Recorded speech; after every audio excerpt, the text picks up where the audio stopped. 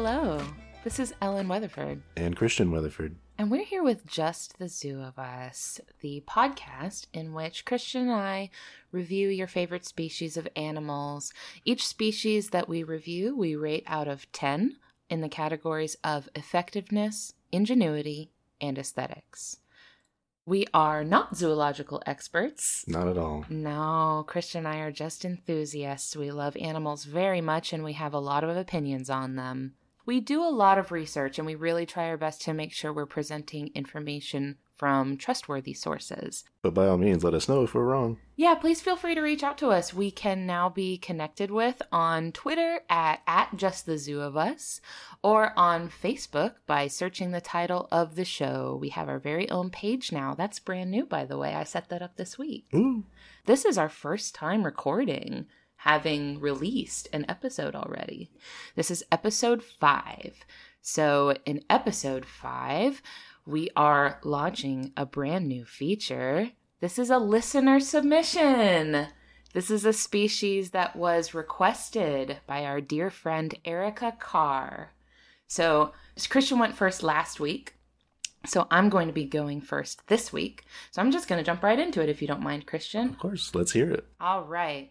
The animal that I have today is actually an animal that I knew nothing about prior to Erica bringing it to my attention. This is the Glaucus atlanticus, also known as the blue dragon sea slug, or the blue angel, the sea swallow. Some people even call it the sea lizard. Now, this is not an animal that I think a lot of people know very much about, but you've probably seen a picture of it.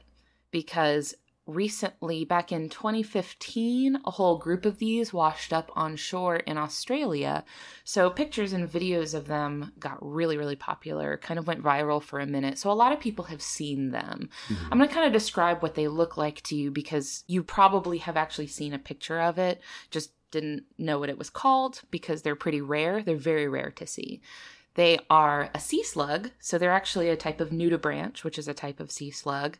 They're very, very little. They're less than 1.5 inch long. So this is about a fingernail-sized animal. They're small. It's very little. It's really little. But so they have a tapered body. They're thick at the head end, but they taper out towards the tail end. But the really striking feature of these sea slugs is that they have these 6 wings. So this is 3 pairs of wings on either side of the body. These are made of these really feathery looking tentacles, which is why I call them wings. So the pair of wings closest to the head is really big, but they get smaller towards the end of the body. So that's why it looks like a dragon, because it looks like a long sort of snake-shaped animal with wings. It looks like a dragon. You know what it makes me think of when I see it? What's that? The Pokemon Kyogre. Yeah, it does look like Kyogre, very much. And actually, when I was looking this up, I found a lot of people refer to it as the Pokemon Slug. Like, a lot of parallels have been drawn. A lot of fan artists have made fake Pokemon designs out of this animal. It's beautiful to look at. So another striking feature about it is its coloration. It is dark blue and white. So it has a very, very high contrast look to it. It looks very much like an alien. I'll get more into the appearance of it later on. As I mentioned before, I'm not an expert or anything, so I wanted to give a shout out to where I'm getting my information from. I got a lot of my information from a website called oceana.org. I also got a lot of my information in reports, one of them being by Vanessa Ushenko at the University of Northern British Columbia and Kenneth Hattersley at the Sea Slug Forum. They both had very interesting, very detailed reports on the blue dragon sea slug. So that's where my information is coming from, just to credit to them. So I already mentioned that these are little guys. They're only about 3 centimeters or 1.5 inch long. You can find them pretty much anywhere in an open ocean. So these are common in the Atlantic, Pacific, Indian. I wouldn't say common. I'm sorry, they're not common. So most nudibranches are benthic, which means that they live at the bottom of the ocean and feed down in like reefs or on stuff at the bottom of the ocean. But the blue glaucus is more likely to be found up near the surface of the water. I'll talk about why in a minute, but that's where you're going to find them. This also contributes to why they look the way they do. So we'll talk about that in a second. Their taxonomic class is Gastropoda. This is the same class as the snails and the slugs that you would find on land. Okay. This is a sea slug. Specifically, it is a nudibranch. There are about 3,000 species of nudibranches. That's a lot. There are so many. So this one is a pretty interesting one. It's a little bit different from other nudibranches, but super interesting. All nudibranches are interesting. This one specifically so, for the reasons I'm about to list. So, first category I'm going to rate it on is effectiveness. Effectiveness being how physically capable the animal is of doing the things it's trying to do.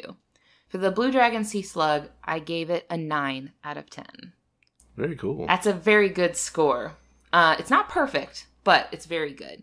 So first of all, I wanted to talk about its camouflage. So as I mentioned before, the blue glaucus on the side, I'm tempted to say its back, but it's not its back. On the side that is facing up, the side you would be looking at when you're looking down at it, is this dark blue and white, very high contrasting color.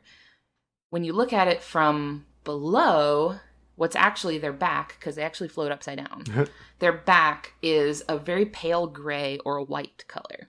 This is a really common coloration pattern that you see in animals that live in the open ocean. This is called countershading. This makes it so that when you're looking at them from above, they blend in with the dark blue of the water below them. When you look at them from below, they blend in with the white of the sky above them. So this makes it really kind of difficult for predators to see them. They also, I mentioned that they float upside down. So their belly, or what's actually like when you translate it to the terms of a snail or a slug, a gastropod, that's actually their foot. So what would be the underside in a snail or a slug is for them facing upward, because in that belly they hold a little air bubble in it. Oh. So they swallow air and keep air in their belly, and that keeps them floating upside down. Okay. That keeps them up at the top of the water. I'll go into why they want to stay at the top of the water in a minute. They have those 6 wings, so that's 3 pairs on either side of the body with these feathery-looking tentacles. Those tentacles are called serrata. Oh. Serrata is what they're called. And they're fanned out in the shape of what I would describe as a palmetto frond. Okay. How they're kind of all clustered together in a point, and then they fan out like that. They look like fins, and you may assume that they're fins, but it's really shameful trying to watch them use them to move, because they try. They wiggle and they move them and they try to get where they need to go, but they just can't. It offers little to no propulsion in the water. So they're kind of at the mercy of the wind to get where they need to go. This is why I took 1 point off of their effectiveness, because their mobility is trash. Garbage. They cannot get anywhere. Like, they are totally at the mercy of the current of the water to get anywhere. The real usefulness of the serrata is defensive. This is a combat wing. These are like built for damage. The serrata, let's talk about these serrata because they're insane. The glaucus eats siphonophores. This is including the highly venomous Portuguese man-of-war. Ooh, that's my favorite. I know you like them. So, well, I'm sorry, but the blue glaucus eats them. Oh. Eats them, tentacles and all. Oh. Yeah. My poor Portuguese. I'm sorry to trash on your favorite animal, but this is its natural predator. So the glaucus has powerful jaws that contain these rows of sharp chitinous teeth. The glaucus just kind of latches on and just chomps, just munches on the Portuguese man-of-war and eats the whole thing. Huh. So what's really interesting is that the glaucus is immune to the sting of the Portuguese man-of-war. Not only is it immune to the sting, but its body passes the nematocysts, which are the cells that produce the sting and produce venom that causes the Portuguese man-o-war to sting, Mm-hmm. the body passes those nematocysts along through the digestive system, which feeds into the serrata. So the nematocysts are stored in those serrata What? and highly concentrated. What? Yes. So the blue glaucus is taking the venom from the prey that it's eating, storing it in its own body, and weaponizing it. So let me get this straight. Yes. This little guy is going after the highly feared Portuguese man-o-war. Yep. Eating it. Yes. And then when it gets attacked, it's just, you're making me more strong. Ah. Your resistance is only making me more powerful. And I feel like I've seen pictures of people holding these in their hands. It's a bad idea. Yeah, don't do that. Don't do that at all. So, you're going to have a bad time. Real quick sidebar about that is that when you see videos and pictures of people holding them, they've probably only found it because it's washed up on the beach. Oh. So by the time they've reached the beach, they've probably already used up all of those nematocysts and probably aren't going to be delivering those stings, but you really don't want to chance it because if they haven't and they still have, because remember, they're concentrated. Mm-hmm. This is like they're eating multiple Portuguese man-o-war and storing all of that venom, so it's far, far, far more concentrated than just one Portuguese man-o-war, which is like a really intense sting by itself. Yeah. This is like a bunch of them condensed into one sting. Mm-hmm, mm-hmm. So you really don't want to chance it. No. Seriously, do not touch these things. When you see pictures of people who have stings from the man-o-war, it kind of looks like someone took metal wire that was heated until it's white hot and just pressed against their skin. It does look like you've been branded. Yes. And this is like emergency room level. Like, you gotta be rushed to a hospital if you've been stung by one of these things. So yeah, the blue glaucus is just completely immune to it, and not only immune to it, but weaponizes it and steals it and uses it to its own advantage. So that's why they have those serrata. It's more so for delivering that sting rather than actually using them to swim, which you can see when you see a video of these things trying to swim in the water, because it is pitiful. Garbage. They cannot swim. It's so bad. They really try, though. Like, you can see them flapping their little wings, but they're just not going anywhere. It's real sad, but I still wouldn't touch them, though. I mean, where are they trying to get in such a hurry? Nothing can... They're protecting themselves from predators by, delivering this ridiculously powerful sting. They've got their camouflage covered. They've got their self-defense covered. They're pretty tough, I guess I didn't take any more off for mobility because I figured that mobility was not that big of a concern for them. I mean, to give them credit, their main prey is even less mobile. Yeah. I mean, when your main prey is something that just floats on top of the water and completely has dependent. no method of moving whatsoever, they're pretty evenly matched. Yeah. So they do eat other things. They don't just eat the Portuguese man-o-war, but that's really most of what they eat. They'll eat other things. They'll eat like the blue button jellyfish or some other types of like snails and stuff, but it's really just the man-o-war that they're interested in. I wonder if their resistance to the man-o-war sting kind of extends to the stings of jellyfish. Yeah, because it's similar. It's a similar type of cell. Right. So a nematocyst is a type of cell, and they have the blue glaucus's digestive system is lined with this mucus that prevents them from being affected by it. Okay. Yeah, so it's really cool. They're totally just impervious to it. Neat. It's really nice. So that's kind of the most interesting thing about this animal, I thought. They're also, as other nudibranches, they are hermaphrodites, all of them. Every blue glaucus functions as both a male and a female, but they can't fertilize their own eggs. So they still do have to mate in pairs. So every blue glaucus produces these spiral-shaped eggs, which they lay by either just kind of like firing them off into the ocean, or if it's available, they will lay their eggs on some sort of floating structure, like if there's a log floating in the water, or what's really common is for them to lay their eggs on the carcasses of their prey. Like the dead carcasses of their prey. They will lay their eggs on there. Well then. It's pretty smart. Yeah. Wrapping it up there. Yeah.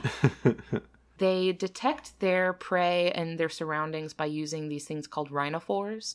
These are sensory perceptors that look like these two tiny little tentacles on either side of their head.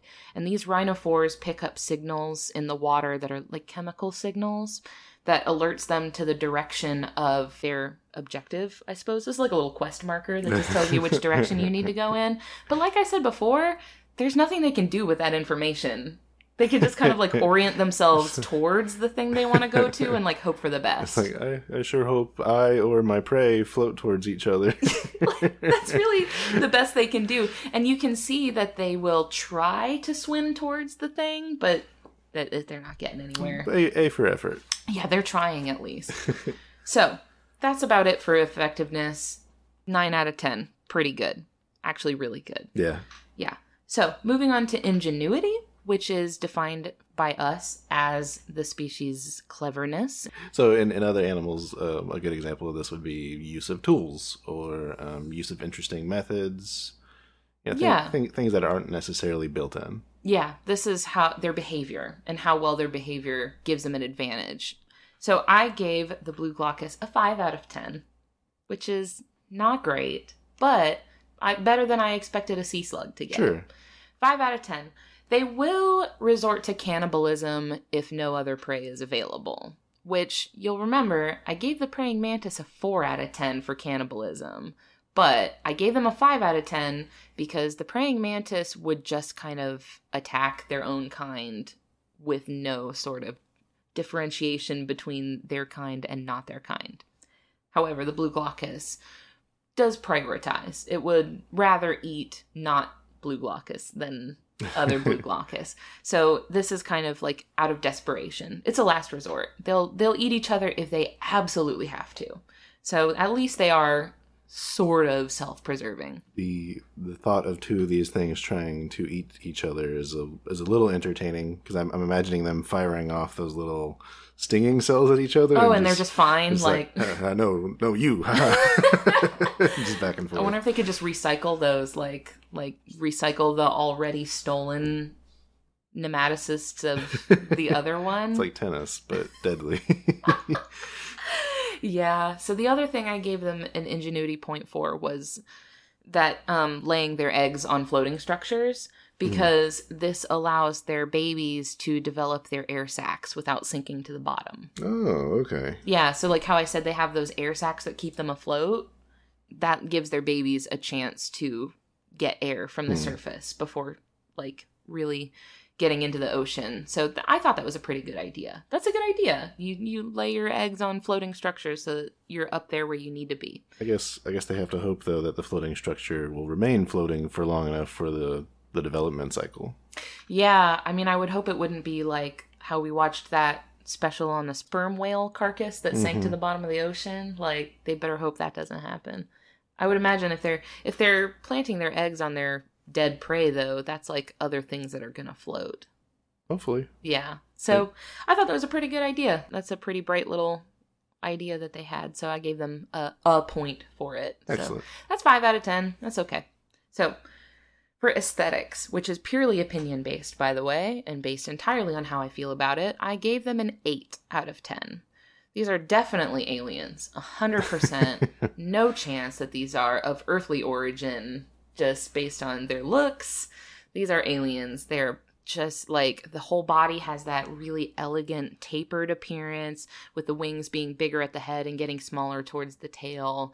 They have a surprisingly cute face. Like if you zoom in on their face and look at it, it's really cute. It has this like blunt shape to it. And those rhinophores that I mentioned, these two tiny little tentacles on the side of the head, it's really cute. It reminds me of a manta ray's face. How it has those two little nubbies on the face. I think it's pretty cute. And also that really beautiful blue and white design that they have on their bodies just makes them really stand out and just makes them look really, really cool. I did take off 1 point for their very clumsy and ungraceful movement. So when you see a still picture, they look like they would just be this elegant, graceful, like drifting through the water and being so beautiful. But when you watch a video of them, it's really tragic. They're just kind of drifting. their best and like clumsily flapping their little wings around.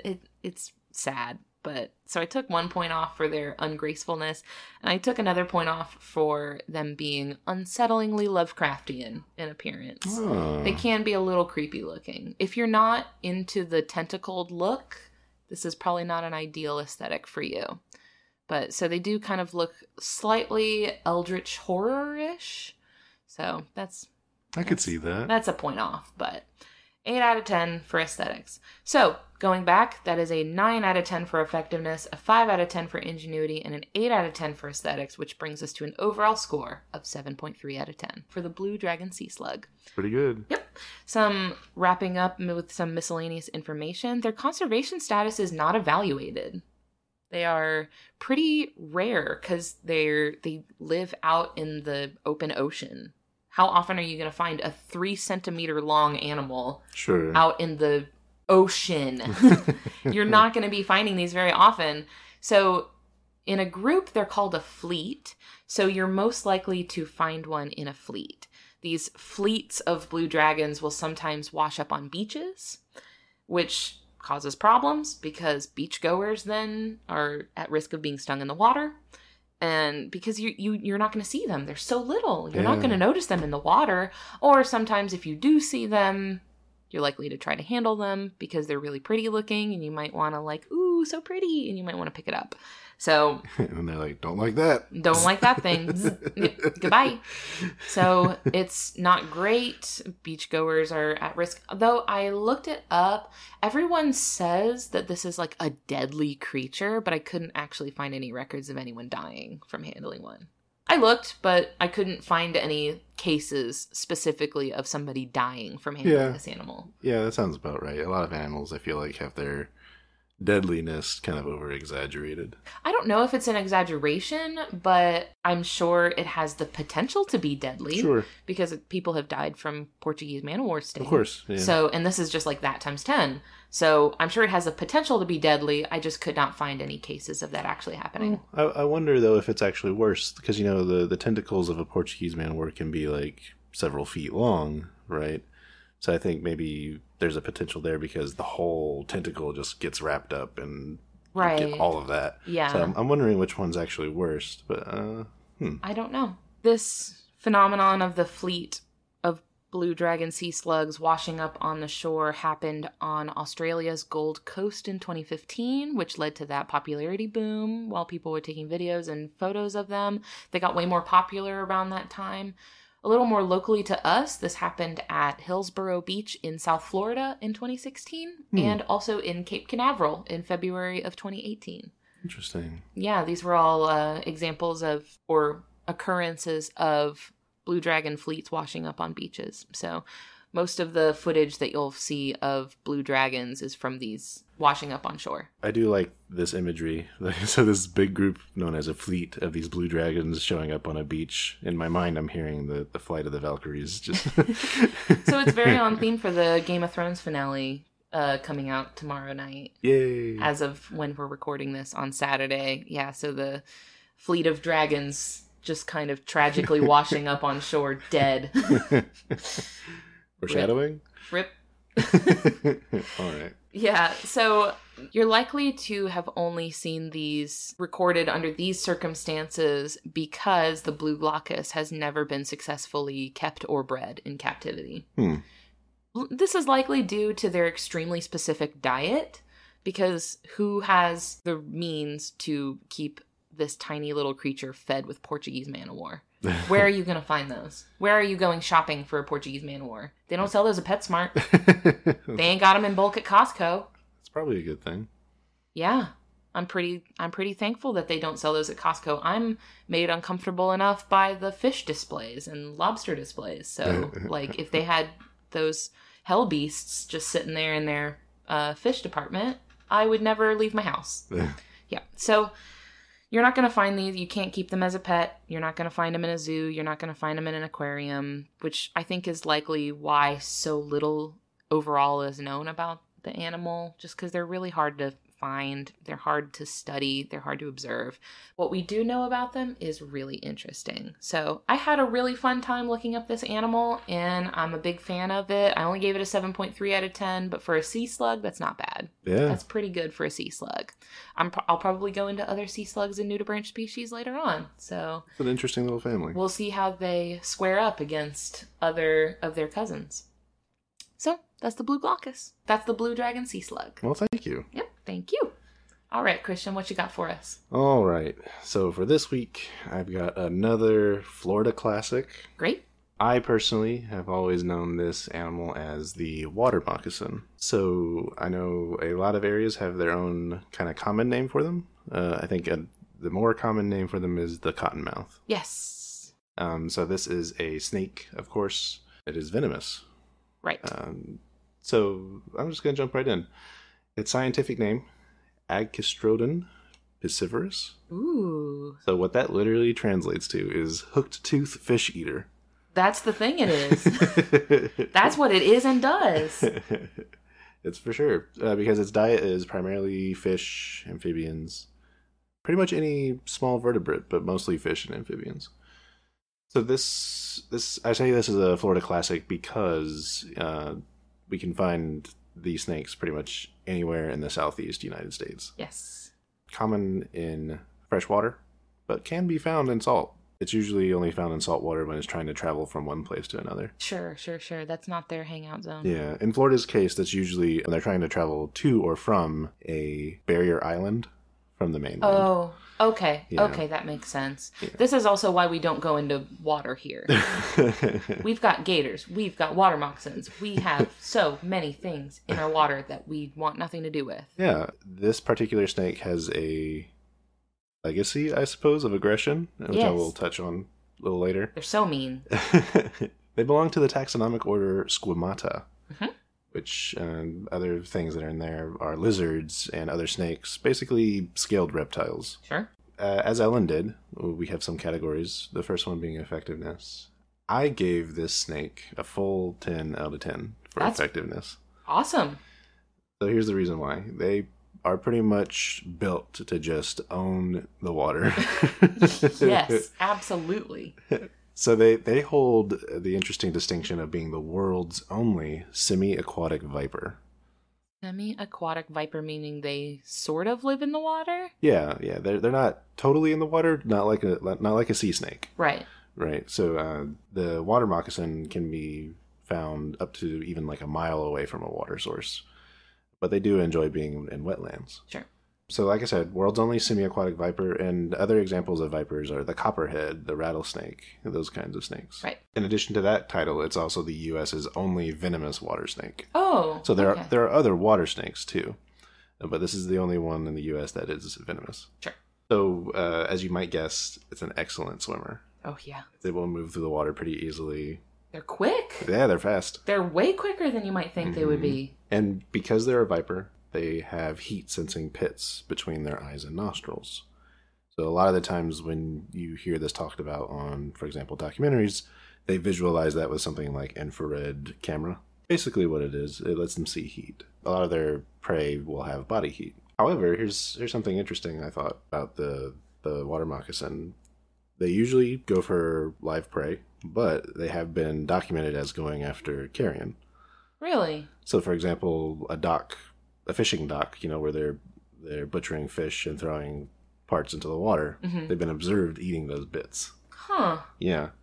I wouldn't have thought of a snake as a scavenger. Right. It's a little unusual when you think about snakes. That's an interesting behavior because usually when you think of them feeding, it's like they catch things and kill them and eat them. Like even when I worked at PetSmart, when we would feed the snakes, a lot of times the snakes, you would have to move what you were feeding them because if it was just sitting there, they didn't want anything to do with it. Yeah. It would be something you would have to move around. Yep. Interesting. Mm-hmm. Yeah, they eat mostly fish and frogs, but they've been known to eat other small invertebrates and even other water moccasins. Go for it, sure. Which is pretty common in snakes. Another interesting, their venom. So it's a hemotoxin. Okay. This is a blood poison? So you might have seen something on YouTube where someone takes a blood sample and puts this kind of venom in that sample, and then it basically just coagulates. Ruins it. Destroys it. So what this does when a human is bitten by this kind of snake is it does tissue destruction. Oh no! Right. So it's not a neurotoxin like some other snakes. So with this one though, human fatalities are rare. They happen though, but the thing with tissue destruction, it really depends on where the bite is. It can sometimes result in amputation. It's in a particular extremity, and it progresses enough. Right. Earlier I mentioned about its aggression. While the cottonmouth is known to stand its ground, so if it feels threatened, a lot of snakes would run away, but the cottonmouth will usually stand its ground. It'll do that snake-esque pose where it just kind of curls up. In an S shape. Yes, an S shape. Yeah. And I'll come back to that a little bit in the next section. But while it will stand its ground, its aggression is actually over-exaggerated. Okay, so they're not gonna like seek you out. Right. They're not gonna try to fight you. Right. Yeah. They will though. They'll defend themselves, that's for sure. Yeah, they wish you would. They wish you would. You know what? I kind of skipped over how big these things can get. Oh, yeah. Yeah. So around 35 inches long. So no, that's almost 3 feet. Yeah. Or for our metric listeners, that's 90 centimeters. And there's a little bit of dimorphism here. So the males tend to be larger than the females. Okay. Where the average weight for a male is around 20 ounces. For females, it's 9 ounces. You know, this is pretty small for such a dangerous snake. So I think that's kind of common with the venomous snakes. They're not usually too big, other than like the king cobra, for example. But now these are just average sizes. They have been found to be much bigger, sometimes in very special circumstances. And they're plump, too. Yeah. So vipers are kind of known for their thickness with 2 C's. Well, yeah, these are some chunks. 10 out of 10 in effectiveness. They kind of are the best at what they do. Yeah, absolutely. Killing it. Yeah. Got the game cornered. Literally killing it. Nice. Ingenuity. I'm giving them a 7 out of 10. So earlier we talked about what they do when they feel threatened. So this is where its name Cottonmouth comes from. Oh. When they feel threatened, they go into that pose, they look up at you, and they just open their mouth and hiss. Sure. So the inside of their mouth is... like a bright white. Yeah. So it's... while the rest of their body is dark, sometimes almost entirely black, kind of depending on how old they are. Sure. But it's a stunning contrast between the white and the rest of their body, and then they're making that hissing sound. Also, when they in that situation, they tend to wiggle the end of their tail. Cute. So they do this when they're feeling threatened, but they also do that in a different context to lure frogs and other animals. Really? Yeah. Oh, so they're kind of... a lot of animals kind of do this thing. I think there are certain turtles that do something similar with their tongue.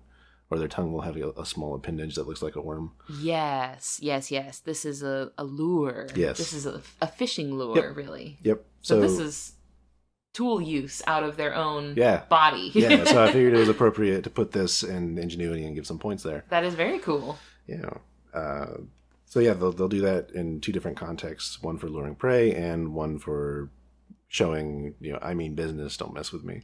I think for humans also that like flash of white also just lets them know that the snake is there. True. Because that dark color makes them really difficult to see, especially in the swampy, muddy ground, and they're that dark brown color, so you probably won't see them, and then when they show you that bright white flash, you can see them and know to leave them alone. Oh yeah. So yeah, these guys are found in, wetlands, swamps, marshes, but also in Florida, we have a lot of pine forests and other kind of settings where there's a lot of, leaves and other rotting plant matter. It's gross. It's gross. But they're found in all of these places. Another point I'm giving them for ingenuity, they do this interesting thing in the dry season.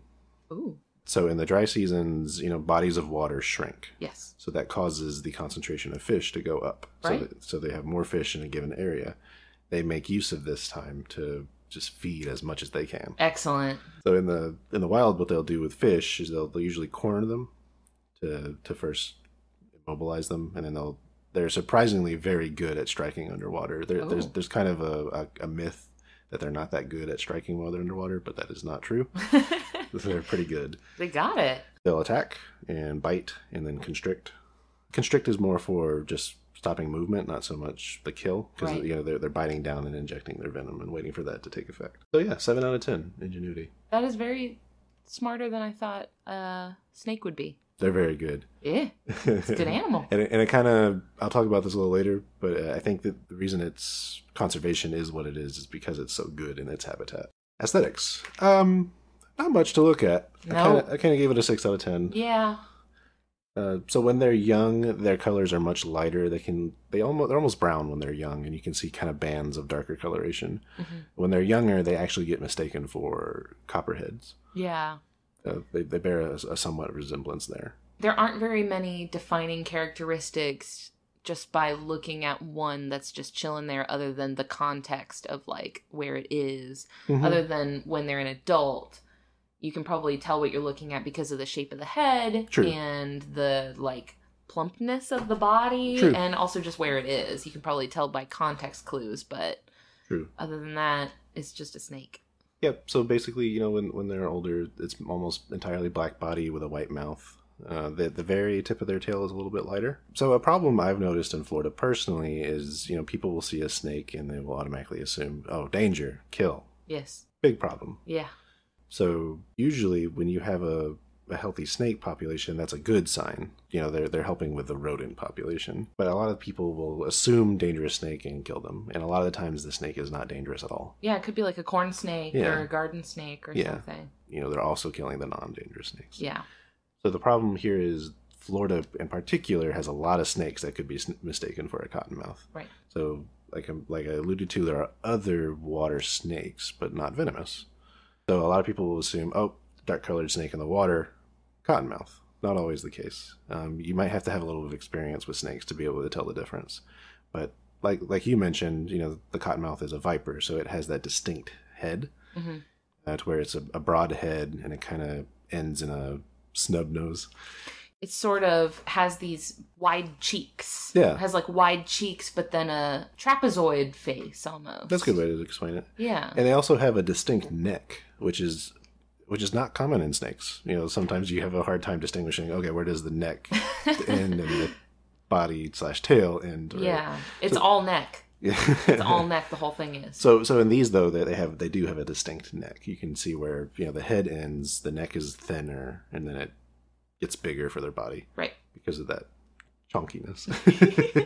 Which I find a little bit cute. Yeah. It's a little bit cute. It has a little plop to it. I think it's cute. One thing I found charming about their aesthetics is when they move, so both on land and swimming, they keep their head up at like a 45-degree angle. Aw! Keep your chin up, buddy. I think it's very charming, personally. That is kind of cute. They look like they're proud of themselves. Yeah. They're like, look at me. It's me, your snake friend. Except not your friend. Please don't touch me. Yeah, leave me alone. I just want to eat fish. Although, sometimes you just have friends that want to be left alone. And sometimes you have friends that you need to give them their space, and they're still your friends. So yeah, a 6 out of 10 for aesthetics. So kind of going back there, we got a full 10 out of 10 for effectiveness, a 7 out of 10 for ingenuity, and a 6 for aesthetics. It comes out to an average of 7.7 out of 10. Dang, you really had to flex on my animal like that by giving it a 0.4 bonus over mine.